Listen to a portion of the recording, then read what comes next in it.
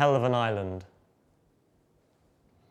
A prayer in every weather-wetted eye that gazed after the James Caird's wake, and none that turned away to stumble back did not feel dread at our predicament.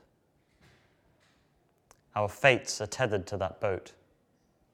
The oil and seal's blood paint that coated it, the keel we braced up and the deck we laid were last investments of our faith, now reeling in the flood and pitching forth to South Georgia. May the sheer waters follow and guide her. I dream long in these makeshift quarters of the wild song the gales cry out over that wide ocean until I wake up to their shrieks and their restless droving on canvas. Looks to be a rough night. Most of the men sleep despite the burning cold, hiding a blackened fingertip, only minding the stench of the blubber lamps or the taste of penguin meat. Their fists enclose whalebone scrimshaws they lost out on the ice. For our endurance failed us once before.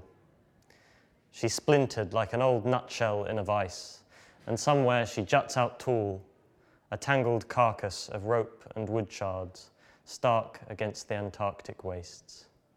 She will sink netherwards with all her ghosts. Where lies our hope?